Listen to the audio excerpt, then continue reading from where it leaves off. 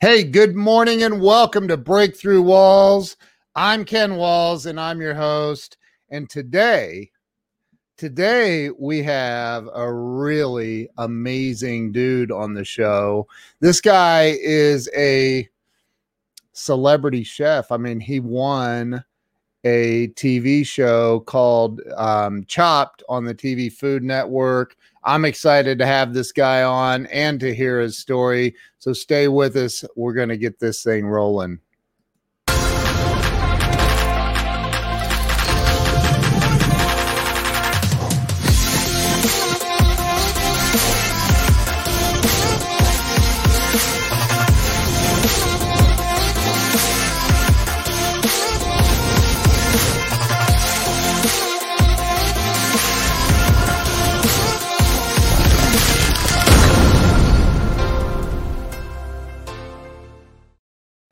All right, let's get this started. Let's welcome Eric LeVine to Breakthrough Walls. Eric, welcome to the show, man. Thank you for having me. Great to be here.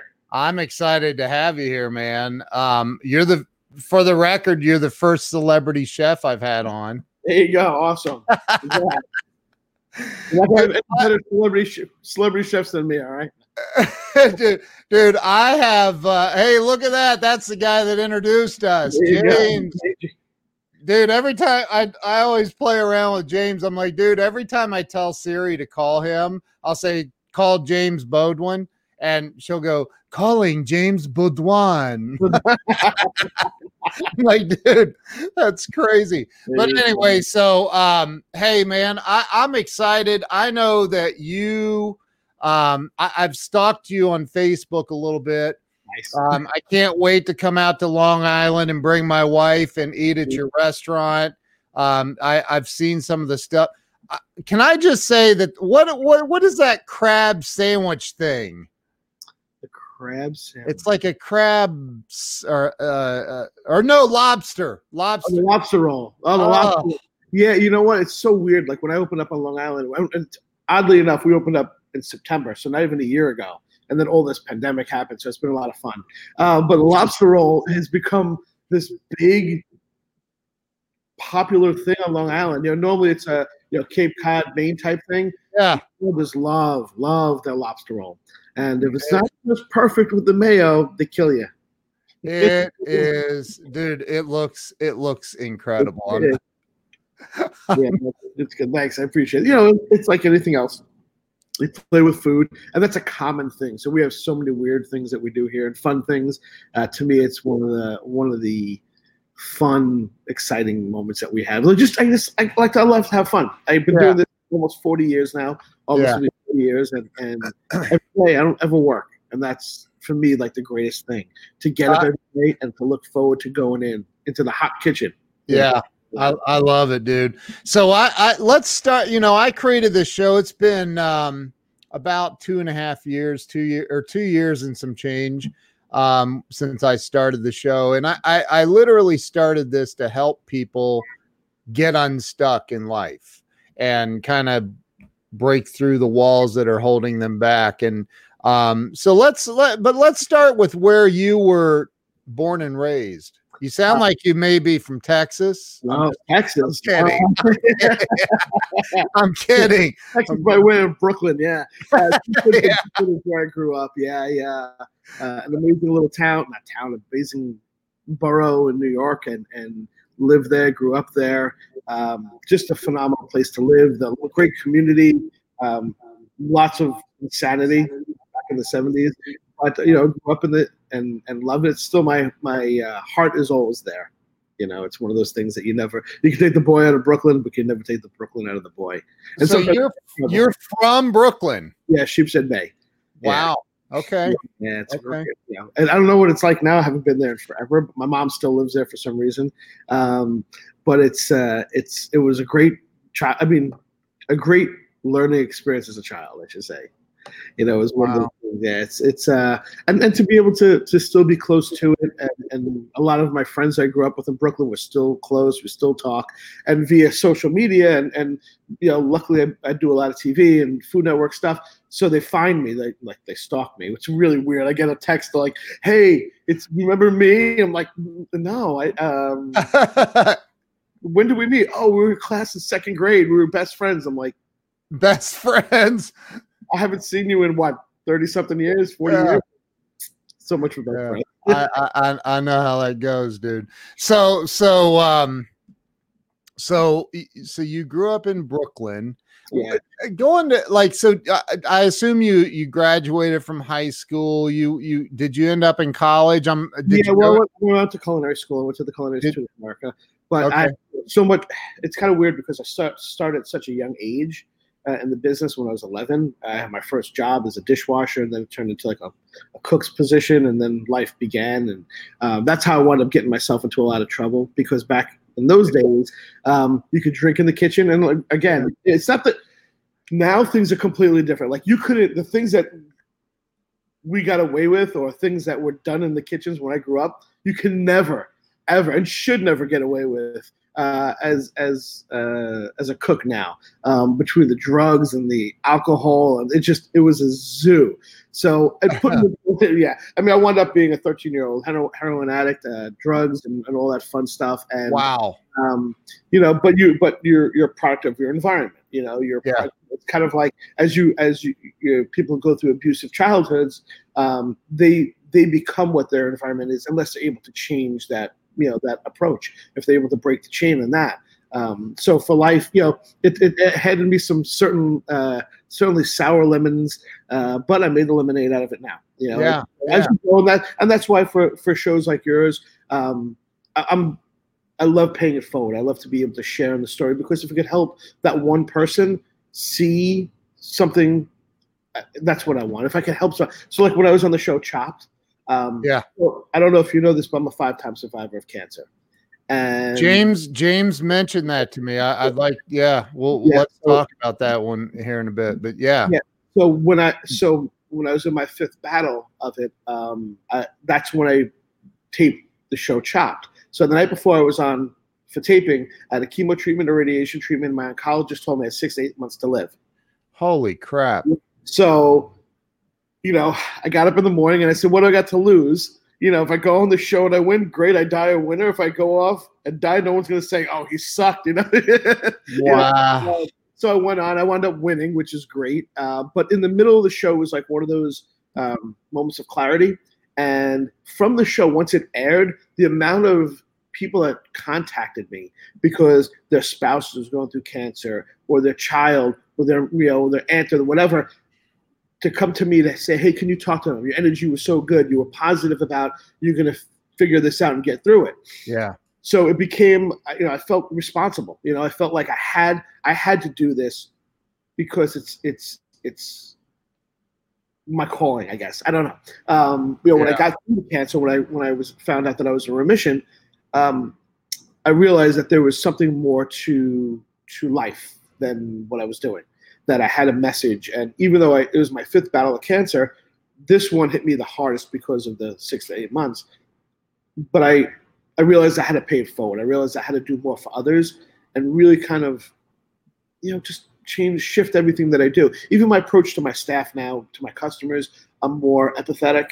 I want to help others like yourself in growing and taking things that you can do to make people better, make them happier, more successful.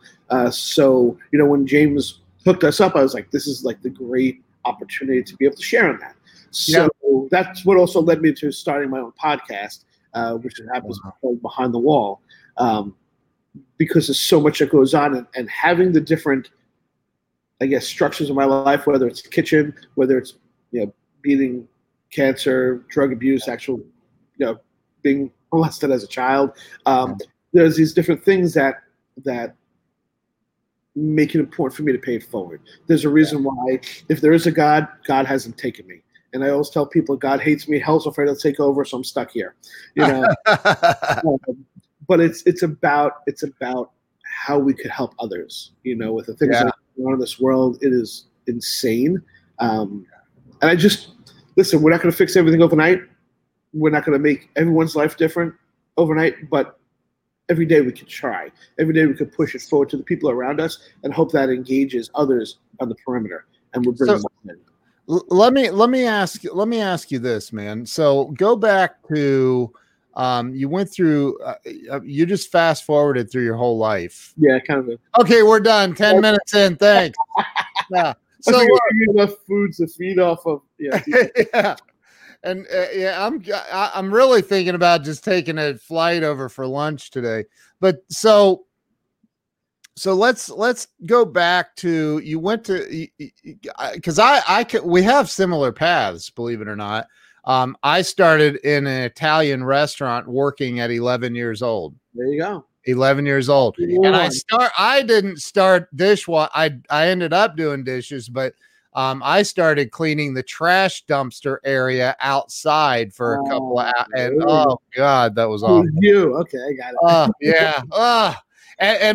But you know, I tell my daughters, I'm like, hey, I was a backline chef in an Italian restaurant, and my youngest daughter's like, oh yeah, sure you were, because I never cooked. But I wasn't I was a backline cook. I never got up to the chef position. But anyway, you know, start with what made you decide I'm going to culinary school? Like, it just seemed like the thing that you were supposed to do. Yeah, well, my first, it goes back to when I was 6 years old. My parents were divorced, and I'd see my dad. Yeah, six. So when I was 6 years old, I got my first cookbook. It was a Mickey Mouse cookbook. And when I'd see my dad once in a while, he got me for Christmas, and he said, "You can make anything you want." Wow. So I picked out the Goofy's. I remember it like it was yesterday. We picked out the Goofy's chocolate mousse, and we were making it. If you remember the older days where they had the hand blender and you could take the actual whisks off. Remember the ones, right? So he said, whatever you do when you're mixing it, don't pull it out while it's still on. Well, I was that kid. All right. There was myself and my older brother, and I was the trouble child. Right. So of course I was like, oh, okay, bang, right up to the ceiling. And he left it up there probably for a good few months. And every time that beating was not fun. But you know what? My association with food and attention as a kid.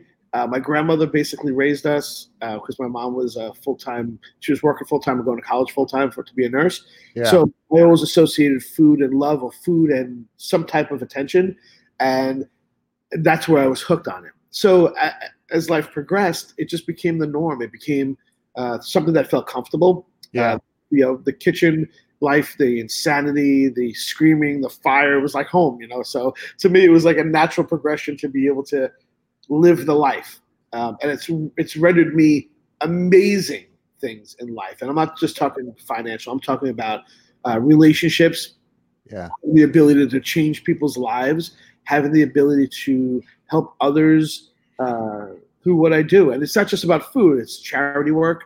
It is human interaction. It's all those little things that make a difference. And how can I create, for my business, how can I create that experience every day? So we have a kitchen where people can see what's going on. They could come in and they could say hello. And that's what I want. I want people to come into our house and feel like they're home. That's an important thing. I used to think the more creative I could be, the more upscale I could be, the more, I could be this chef, blah, blah, blah. That doesn't matter. The foo-foo stuff, the tweezers, the 30 hands on one plate, that's not for me. We do some fun stuff and some more upscale stuff, but when you can give someone that burger as a burger and have them come to the window and say, best burger ever, it's kind of cool. Basic, simple, but great. And that's how I do everything in life. It's a blessing to do. And it's, I have a few cookbooks out, just lots of fun that I'm doing. And listen, it's never easy, but every day is great. Yeah. When you go public. I think, first off, when I come over, I want to watch you in action. Yeah, you can sit chef. Welcome to it. Yeah, I'd love to see it, man. I love watching talented chefs, man. I just love it. You got to get James and you guys come on out. Yeah, we're down with that. So the yeah, look, my wife's already talking about getting your by the way, her brother, my brother-in-law has had cancer off and on since he was 6 years old. 6 years old, man. Yeah, so she knows all about that. But so talk about the first, because you said you've had cancer 5 different times. Talk about the very first time. How old were you when you? I was 29. Wow. Oddly enough, I had this weird pain in my right leg, and it started to become numb. I ignored it because I figured, because I worked a lot, in the business, and you just work and you get all these pains and weird stuff going on. And then finally, I started getting tired, like weird, oddly tired. So I went to a doctor, had him check me out. He said, I want you to take some blood work. Wound up having what's called chondrosarcoma. But the chondrosarcoma wasn't, typically it happens in the joints, but it was in my spine. So, and it also typically happens in males that are 55 and older. So, Of course, me, why do anything the easy way, right? And so, I went to chemo and radiation treatment, and I did that, and I came out the other side. Just about a year and a day later, wound up finding out that, because I was doing tests every 6 months. Yeah. Wound up having Hodgkin's lymphoma. Jeez. Yeah. So that I went through that. That was a lovely ball of wax. And then I had another, I think it was another year and a half, wound up getting what's called AML, acute myeloid leukemia, twice. So it was in remission, and then it came back. Oh my God. And after that, 7 years, I was in remission for 7 years, and I was on my first vacation with the family. And we came off the cruise, and I started to feel this weird, like I couldn't breathe type thing, oddly enough. Week went by, got checked into the hospital. They did all these tests. They thought a heart attack, they thought whatever. And then we had a pulmonary doctor come in, and he said my chest plate was torn. Wow. Yeah. So I just had to take these antibiotics, I had to take this other stuff, and it was fine. Well, that August was my yearly, at that point. I was going yearly for my checkups, and I was just feeling tired all the time. I wasn't feeling right. So we did, obviously they did the blood work, and my oncologist called me up and he said, you need to come in and we need to talk. And I'm like, okay, what is it? Turned out to be Richter syndrome. Richter syndrome is an advanced form of chronic lymphocytic leukemia. Very rare, very deadly. And of course, I don't do anything easy. So we started treatment.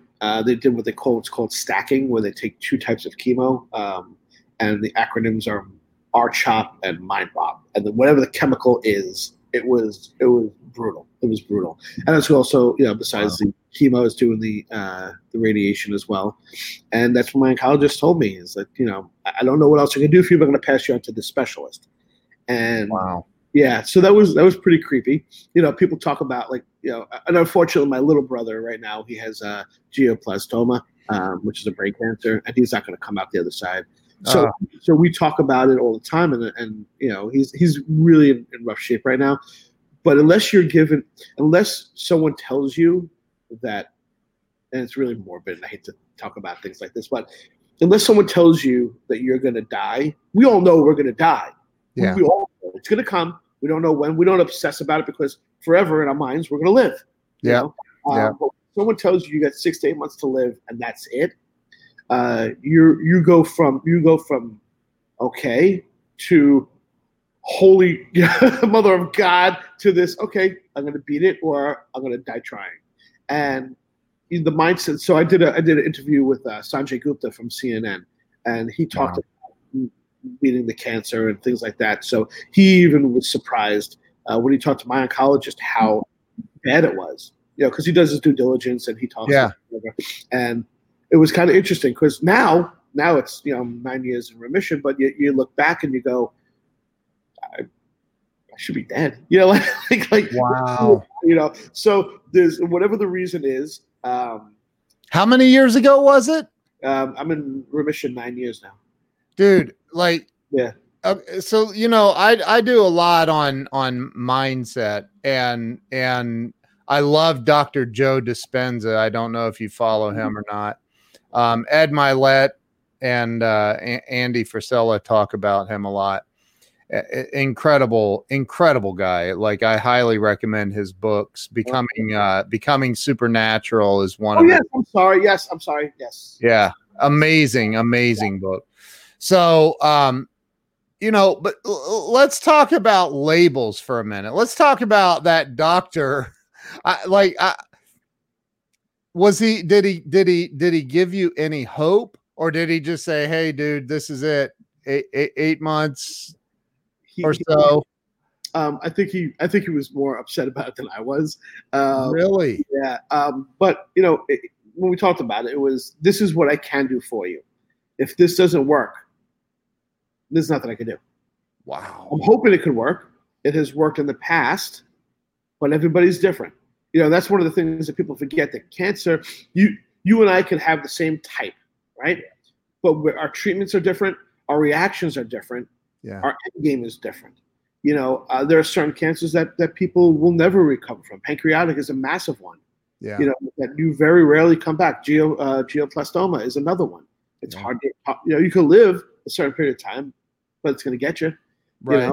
One of my favorite all-time drummers, this guy Neil Peart from a band called Rush, he just passed away from that same brain cancer my brother has. So wow, it really hit home, because the band Rush has been my whole life. The first time I saw them, I was 8 years old. I saw them open up for Kiss. Dude, that's my first concert was Rush. Really? Oh, that's great. Yeah. 1984, man. Exit stage left. That's funny. Yeah. So Neil Peart's the best drummer that ever lived. Yeah. But we don't have to go into all that. Great writer too. Great writer. Yeah. Put a couple books out. Really good novelist, and I mean, the lyrics that he wrote for Rush were just so intense, and it's kind of fun to read through his stuff sometimes and just see what he really meant to say. Who knows? So you've definitely beat the odds for sure. Like, a lot of ways. Yeah. What do you think?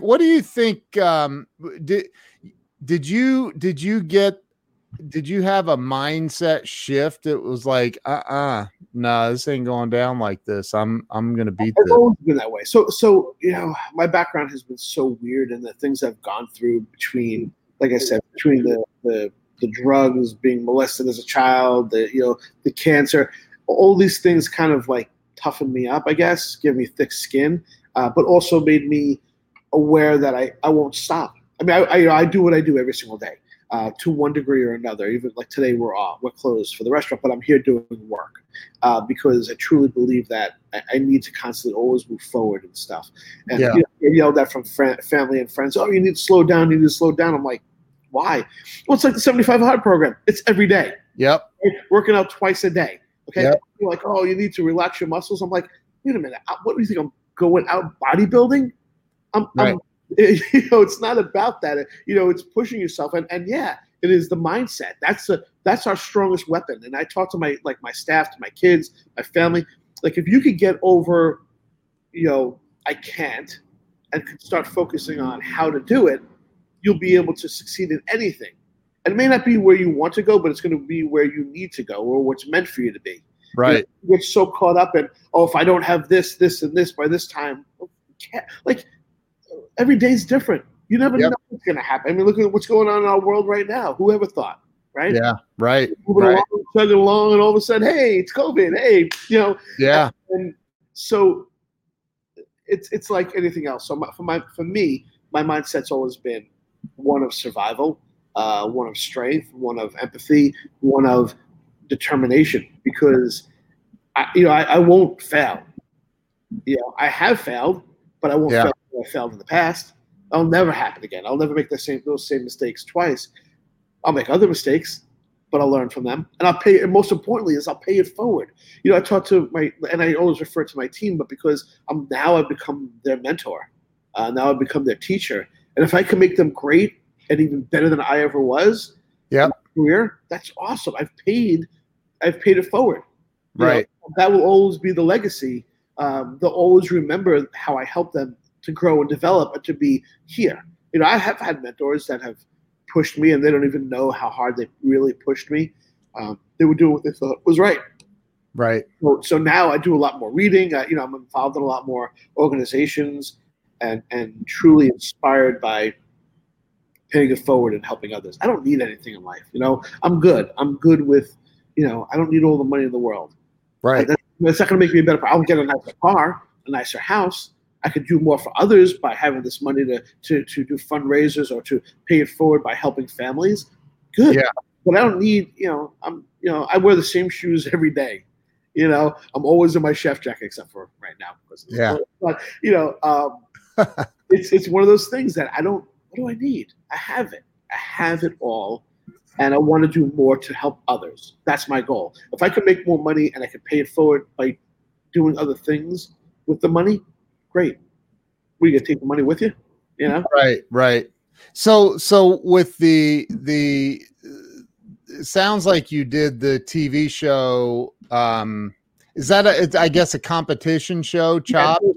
So Food Network Chopped. It's the biggest show ever, the biggest, highest rated show on Food Network. And it's interesting because from that show, I was able to do the Chopped and Chopped Champions. I was on Beat Bobby Flay, and I actually have done stuff for Travel Channel, and so it's everything's begotten the next thing. But from the show, I became good friends with Scott Conant, who's one of the judges, Vinit Chauhan, who's one of the judges. She actually wrote the phone for my new cookbook. Wow. And oddly enough, like I say, I started a podcast, which it just kind of happened. Yeah. And now all these people that I'm friendly with are coming on. Like I'm going to be recording with Vinit. I'm going to be recording with this celebrity chef David Burke, with this guy Eddie Trunk. All these people are starting to come on, and they're interested in, and it's a little nothing, but it's starting from somewhere, right? So if I can take what made you decide to do that? Were you invited to do it? Did you try out for it? How does that work? So I was for Chopped. I was actually brought in by a talent scout, a friend of mine. Wow. They were working on another show, not Chopped, and I read for the show. No, I'm a cook. I don't. Yeah, right. Right. So they wanted, chefs who have been in the catering field and blah, blah, blah. So I said, sure, I'll give it a shot. Why not? And we started talking about the show, and they told me who was kind of the celebrity chef for it, the host. And I said, yeah, I can't do it. It's conflict of interest. And they're like, why? I said, because him and I went to culinary school together, and he was a bully to some people. And this is something you don't know about me, but I don't like bullies. I will bully the bully because I want to allow other people to be pushed down by a bigger person. And he got pushed down hard by by another person. That was me. So when they told me it was this guy, and I'm like, nah, you don't want that because him and I they're not gonna go. And they said, oh, but we got this other show. It's a new show. It's called Chopped. Have you seen it? And I saw a clip of it in its first episode. Because I was in the first year cycle. And I'm like, I watched it. I was like, yeah, how hard could this be? Yeah, that was the most terrifying. What it is. Like what you see, if you ever see the show, it's you get 20 minutes, 30 minutes, and 30 minutes. And there is no redo. There is no, what's in the back. Nothing about it. Actually, on my podcast, I did a whole episode on my Chopped experience because people think, oh, what's in the basket. You have no clue. Oh, it must be in more time than 20 minutes. No, it's exactly that. Plus, you get cameras. You get 3 cameras on you from all different angles, and they're in your way half the time. Who does that? We're all in the same position, so equal sanity. But I ran into the guy, knocked him over, and I'm like, "Oh, sorry," and I walked over him. But from that show, it's interesting how, and it's a cooking show. It's a competition. It's a great thing because I won. It is a weird thing because I won, and you become a target for your customers. I had one customer yelp, "Oh, Chopped champion chef, guess what? You're chopped." And you're like, "Shut up! That's what you got. That's all you got." You're clever there, Jack. And did you spend all day thinking about that? Yeah, right. It was one of those things that it's you just kind of deal with. It's like anything else. Everyone's got something to say about something, and everyone. But it's funny. Like I have customers who come in over the years and, my husband's a chef. And you're like, oh, really? Well, where does he cook? Oh, no, I don't work in a restaurant. I cook at home. So you're a home cook. I'm like, that's me reading a legal document and saying I'm a lawyer. We're going on and going, hey, look, I'm a doctor. I just sucked up. Really, folks, or we're the same here. You and I, we cook the same pressure. Right. Put you in the hole. Let's see how you do. Hey, I own a set of Cutco knives, man. I'm qualified. If I had my line of knives still around, I'd send you a set. Yeah, right. So apparently my wife and daughter watch Chopped. I've never seen it myself. So. Your wife and daughter are awesome. I know, right? So, wow. And I think my youngest daughter is she's 9 years old, loves to cook, loves to awesome. So we'll see what happens with that. So you won that show, and at that time you probably were not as well known as you became afterwards. Yeah, I mean that certainly helped. I mean, I already had a reputation. I mean, I have lots of awards and lots of different things. So I have had, and because of the different organizations I belonged to before that, I had international recognition because of the catering world and the things that I've done for that. So that helped boost to the next level, which is, it's a great thing. Yeah. That's incredible, man. I cannot. My wife just commented and said, I cannot imagine that pressure. I'm sure it was a ridiculous amount of pressure. You know what? People always say, like, oh, it looks so easy. I'm like, you're out of your mind. You walk into the being on Chopped Champions was a little bit easier because you were a little more familiar with the studio and where things were. Yeah. But just the pressure. You got 20. People don't understand what 20 minutes means. When you're trying to prepare a dish and you have no clue where anything is, you don't know. All the chefs are on the same boat, so we all had the same pressure. So if anyone who's on that show tells you that there was no pressure, they're full of it. I don't care. You're in one ear, you hear the judges mumbling something, and if you catch it, because I was close, my table was closest to the judges, and I am cutting it, and I hear them talking about another contestant, and I'm like, oh shit, I'm about to do that. Oh, I got to shift gears, Wow. Or you're the pressure of the time. 3, 2, 1. You're like, oh, and you hear them going, oh my god, get it on the plate, get it on the plate. And you're like, but I'm trying. Shut up, I'm trying. Yeah. Wow, man. It was fun. It was weird because they brought it up. Because when I got to the studio, I had to explain to them, because I had a chemo treatment and radiation treatment the night before, that if something happens to me, if I fall, cut, bang my head, whatever, they need to know that that's what occurred the last night. Right. What happened was when I got up to the judges' table, they brought it up. So if you saw the episode, you could kind of see me look at them like, I don't want to talk about this. This isn't about that. It's about winning this competition and competing, and that's what I really wanted out of it. But they came out, and so from there, I just realized that I have to be able to, I'll be able to pay it forward. Yeah. Towards, So it was good. It was great. It's 9 years, and they play that thing. People will come in and be like, "Oh, I just saw you on Chopped." I'm like, "Yeah, that's 9 years old." Wow. Yeah. There was an episode I did this thing with Travel Channel called Food Paradise. And it was probably about 5 years ago. And it was in one of my old restaurants in New Jersey. And the amount of text messages that I got, because it must, I only know when I'm on TV, on Chopped, on Food Network, or Travel Channel, because I get texts. So, look at it. Excuse me. Wow. Yeah. Dude, that's intense. So you when did you start your restaurant? The new one, this one, 317 Street. We opened up September 10th. Oh my gosh! Man.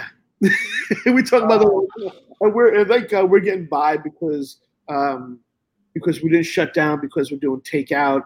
We're doing some pretty cool things. We do this thing called Feeding Farmingdale, which we have. So in our back space, we have an event space back there, and we do music on Fridays and Saturdays. So one of the partners came up with an idea to create a live music stream and raise money to feed families. Well, that's nice. Yeah. So it was one of those things that was kind of important to us. But having the restaurant, we opened up, and the chaos ensued after, March, right before St. Patty's Day. And so my partners also own the Nutty Irishman, which is next door, and it's a big Irish pub, kids, blah blah blah. And on our in Farmingdale Main Street, they do a whole thing on a Saturday. They call it Leprechaun, where everyone dress up like leprechauns and get drunk and have fun. And we do it with a couple of Irish bands here and shut it down. And it was crazy because we were just on such a roll, and we were getting so much TV press, and I was on doing, it was crazy. And then to get hit like that, we had to shift gears really quick. So we do a lot of takeout. We do a lot of packages that are that are reasonably priced for families. We just started doing, oddly enough, now that the streets are kind of opening again, we do a lot of cocktails to go. It's been, I'm doing this almost 40 years. I've never seen the amount of percentage-wise. Typically in a restaurant, you're about 75% food, 25% alcohol, or 70-30 in that range. Yeah. Yesterday, it was I think it was 69% alcohol. The rest food. It was insane. It was a slower day, but my God, it was like nuts. It was wow. You just want to drink and hang out, and you can't hang out yet. Yeah. But we'll get there. We'll get there soon. Hopefully, in the next couple of weeks, we can start banging on this. It's been interesting because, you had to lay off a ton of people, and now we're starting to bring people back slowly. Yeah. And people don't want to come back because they're making more money on unemployment than they are working for us. And, we could talk about that, a whole other story. Yeah, right. As a business owner, it's yeah. Yeah, I literally had this this exact conversation this morning with a somebody that's in the government, so that he expressed concern about that very thing. Yeah. So I think that you've been through a lot.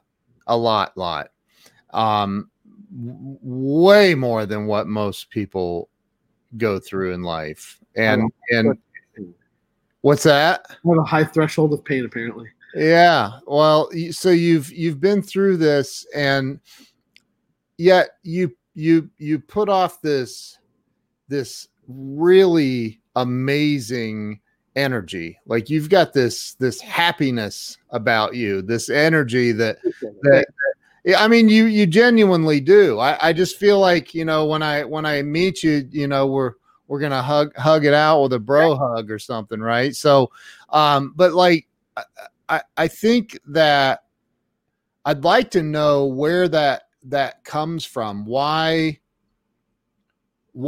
how can you go through all, you've had cancer 5 times, dude. You were told you had 8 months to live.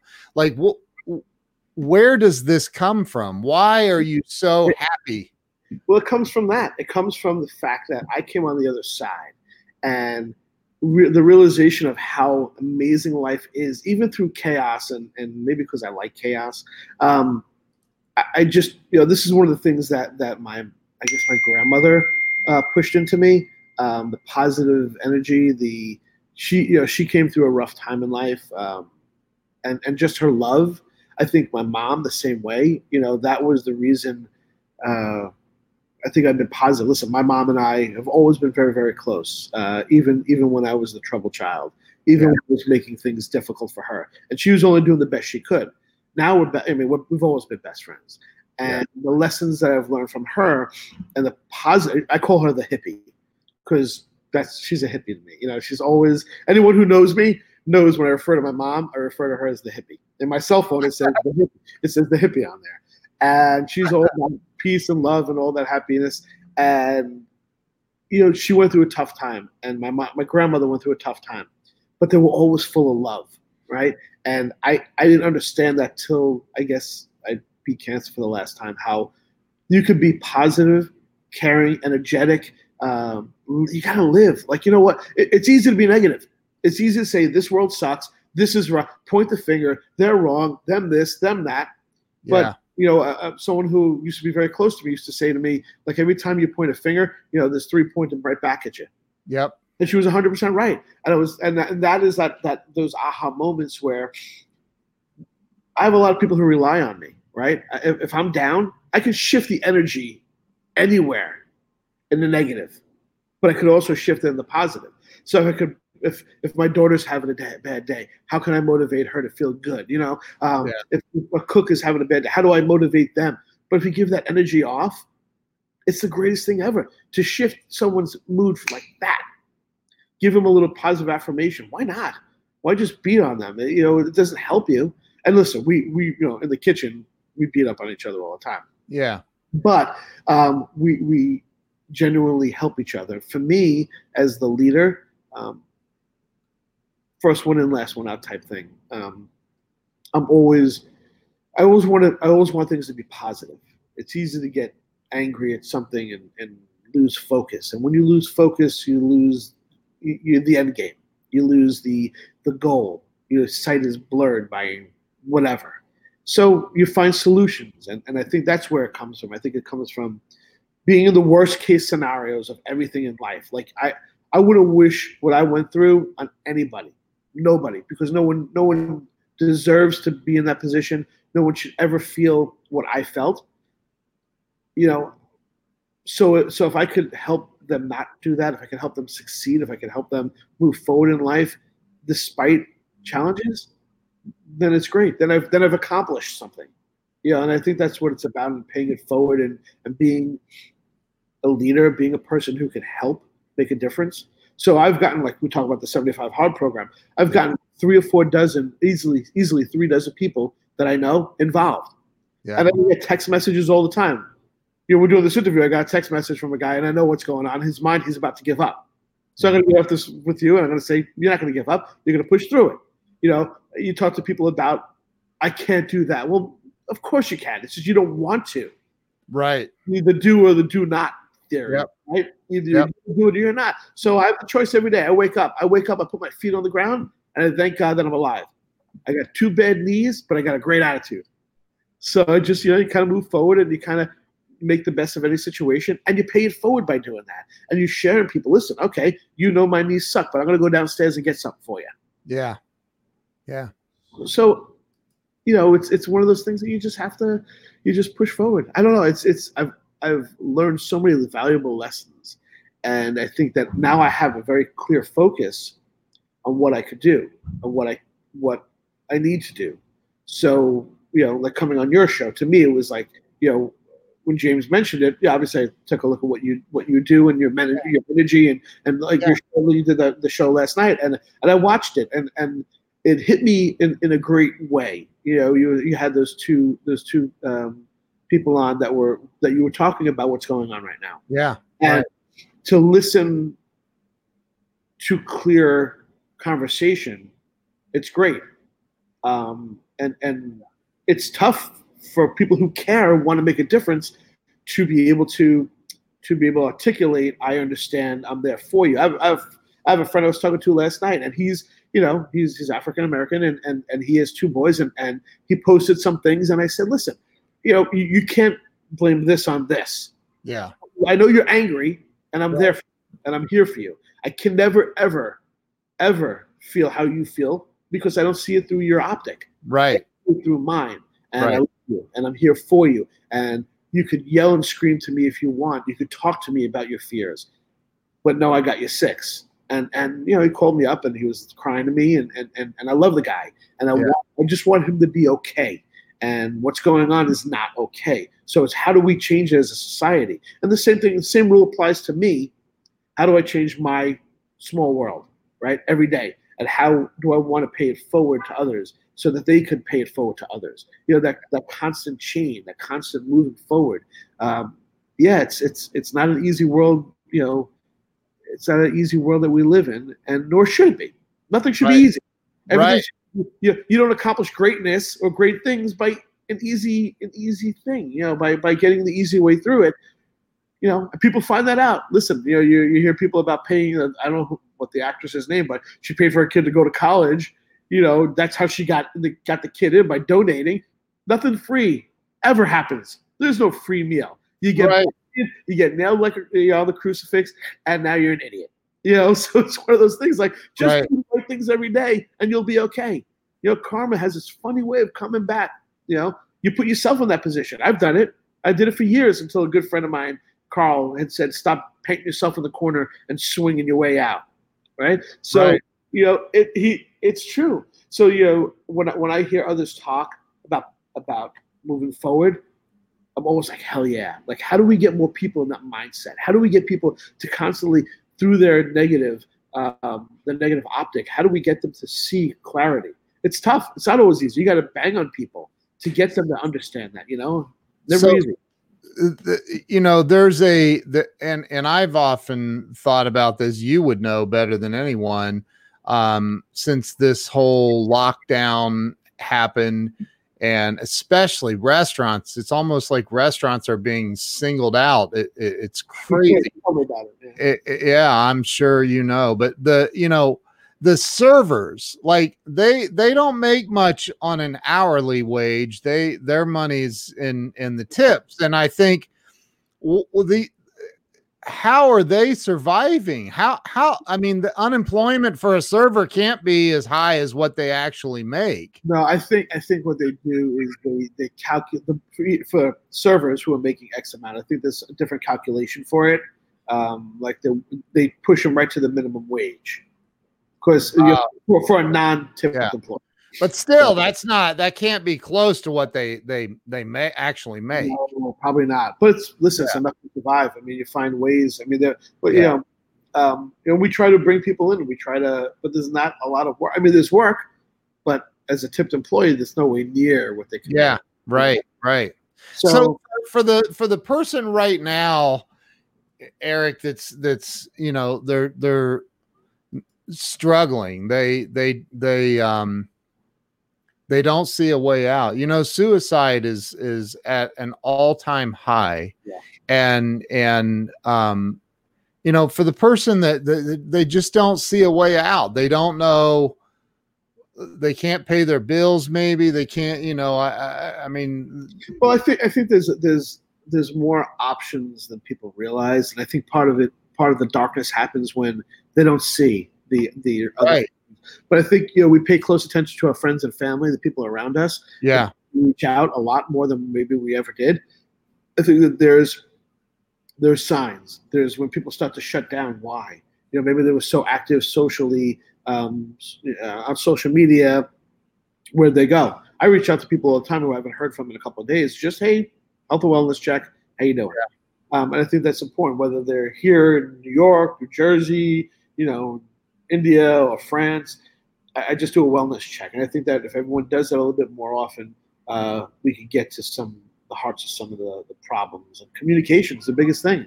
Yeah. You sprinkle that in with what's going on, here in America, it's crazy. So I check on all my people every day, just to make sure that they're okay. And I think, it's kind of like the suicide rate's gone up. I hate to hear that because there's hope, but people sometimes don't see it. And I think it takes people like us to push that hope out there, to reach out, to say, hey, what can I do for you? How can I help you? I may not be able to, like for my staff, I may not be able to pay you, but I'll feed you every day. I'll feed you every day. Doesn't matter. I'll figure out how to make you good with that. Yeah. Sometimes it's as simple as that. Sometimes it's as simple as a phone call or a text followed by a goofy picture. Try to make people smile and share in some goofiness and make them laugh a little bit. Sometimes it's just saying, listen, I see you struggling. What can I do to make it easier? How can I help you? Come in. Let me make you dinner. Meet me. Meet me here and let's sit down and have a cup of coffee. Do you find that people have, I would imagine that if I was ever in that position again, which I have been in that position, by the way, I'm a recovered alcoholic with almost 18 years sober. And when I was out there doing my deal, man, I hit some periods where, I did not have money but I still had probably a very false sense of pride. So I would have never reached out to my buddy Eric and said, hey man, I haven't eaten in a couple of days. I'm starving here. Do you find that that maybe people are suffering from some of that, the pride and 100%. But I like I reiterate to my staff all the time that nothing wrong with having a meal. I need to help you feed your family. It's okay. I don't judge you. I don't, and I don't think anyone in this day and age would do that. I mean, there's some animals out there who do, but I don't care. I worked with one of my vendors, Cisco, and I said, listen, I want to do something where we could get food from you that I could distribute to the restaurants in the area for their families, for their team members, for their employees. What can you do? And they sent literally, I thought they were going to send a couple of boxes. They sent 4 pallets of food. 4 pallets of food. So I called up and down the block and I said, listen, I have all this great stuff. This is meant for you not to sell, but to give to your staff to help them through this time. Come and get it. And they did. It was great. So, from there, we created something that we could help our staff with. And hey, listen, you need food, you need whatever, call us. So we do the best we can. Money we can't do right now because we're in this space. Yeah. And, we're struggling as everyone is to get by, and we're all in it together. And even our vendors who have been great to us and they've been patient and, delivering food. And we, unfortunately, as a business that just opened, hits you a little bit harder because you open up not on a shoestring, but you open up because of course you want to be open in June and you don't open till September and you're paying the rent and your expenses. So your working capital is a little bit less than you want it to be. Yeah. So we're in a role and we're making things happen and things were the worst scenario you could have for opening up a new restaurant. However, you got to get creative. Yeah, we've innovated a lot of really cool things and packages and things that people could order from us. Yeah. Some things that are less expensive, and some we even started doing date nights. So on Fridays and Saturday, we have a special menu just for date night for 2 people, and we keep it within a reasonable price, and everything's reasonably priced. And one of my partners, Joe, always has ideas that he comes to me with. He's like, "What do you think of this?" And, sometimes I want to give him a noogie, and then sometimes I'm like, "Yeah, perfect, makes sense." But it's the fact that we're always trying to innovate. Right. There are ideas that we all have that just don't make sense for us. Yeah. There's a ton that do. So it's how do you create, like we were doing this cooking class, virtual cooking class that just didn't take off. So we were doing it where you would buy the package of food, go home, and then you'd come online with me and we would do it together. Yeah. For some reason, it just never picked up. And I don't know if it's because we didn't have enough time to do it. We're going to try it again. But we're also going to, but we have a couple of things coming up down the road. Yeah. I see other chefs who are doing it. And I'm like, how does it work out? Like, so, we keep on innovating and we don't slow down. And we keep on trying new things and finding ways to just innovate. Yeah. More options, This is a great question by our buddy James. Yeah. I can sell for any celebrity. Who would it be and why? If you could cook for any celebrity, who would it be and why?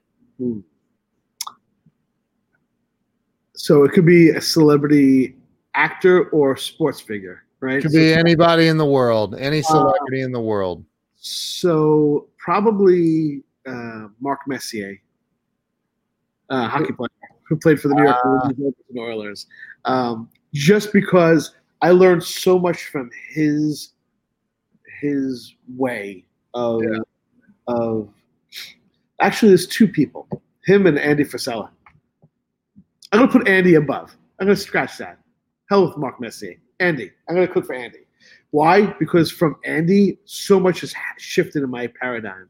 So I want to say Andy, Dude, I'm sure that would be an easy. Andy and Emily would love, I'm sure, to have you come and cook for them. Well, trust me, don't think I haven't tried yet. I haven't tried that route. I mean, Emily has my cookbook, and I'm hoping to get Andy on the podcast one day.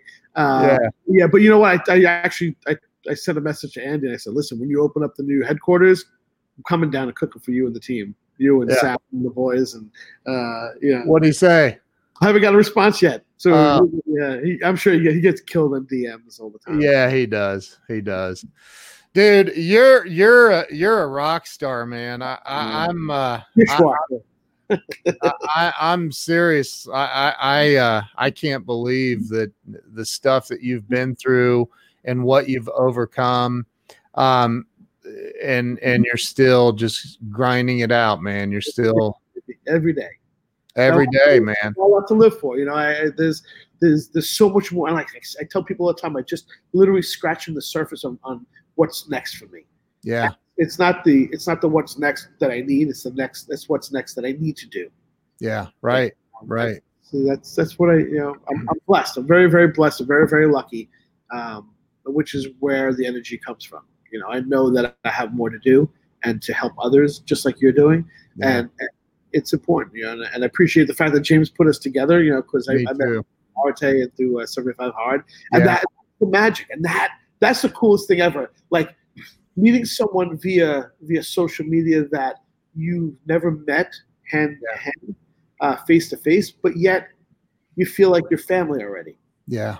Like there are things like there are people I've met through 75 Hard and the Arte Syndicate that they're more family to me than my own family in some ways. Yeah, it's crazy. Like you find people on same common ground, which is kind of a cool thing to do, and then be able to explore other things and learn from them, which I love. I love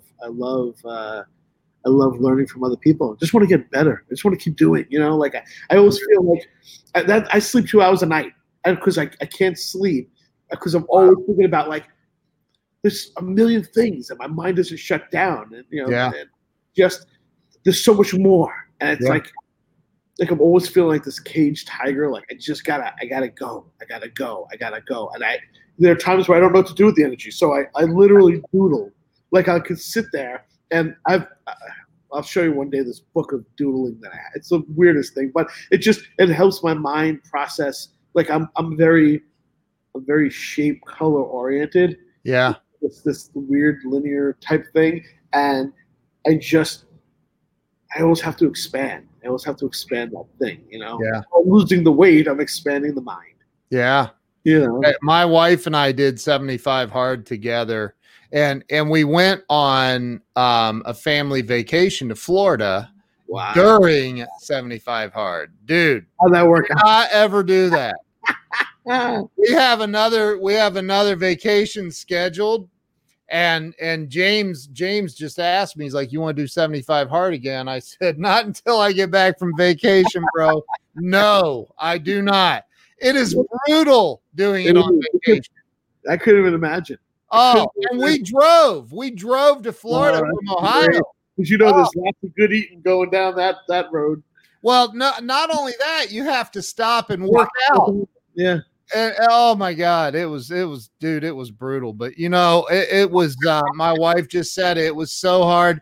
We got home from vacation, we drove 13 and a half hours to get home, and it pulled into the driveway at 3:24 in the morning. And I went to the freaking gym. There you go. See, to get my all about. Yeah, that's what it's about, man. And it's so rewarding, though, man. The payoff is insane. Oh my God, yeah. And really, like I talk to people all the time about it. I'm like, it's the physical change is the byproduct of the whole program. Yeah. And once you live that lifestyle, like when I did it last year, I made the mistake of doing it for the wrong reason. I did it because I thought I needed to do it. Now I'm doing it because I want to do it. Yeah. And so, I'm down 43 pounds, but more importantly, my mind has really just evolved. It's great. It's crazy. It's awesome. It's unbelievable. It really true. It's life changing. It really is. So dude, I think we need to all advocate for you going out and cooking for Andy and Emily. I love that idea. And I'll have to send Emily a message. But so dude, thank you. Seriously, thank you for being on. And I can't wait to bring my family out and eat at your restaurant. We're going to do that before the end of the summer. I'm going to commit to it right now, live on the air. You see, now you're held to it. You got to pull things too. That's right. Yeah. So and James, you know, he's like a brother to me. So I'm a younger brother. I'm way bigger than him. I always tell him, like, dude, respect your elders.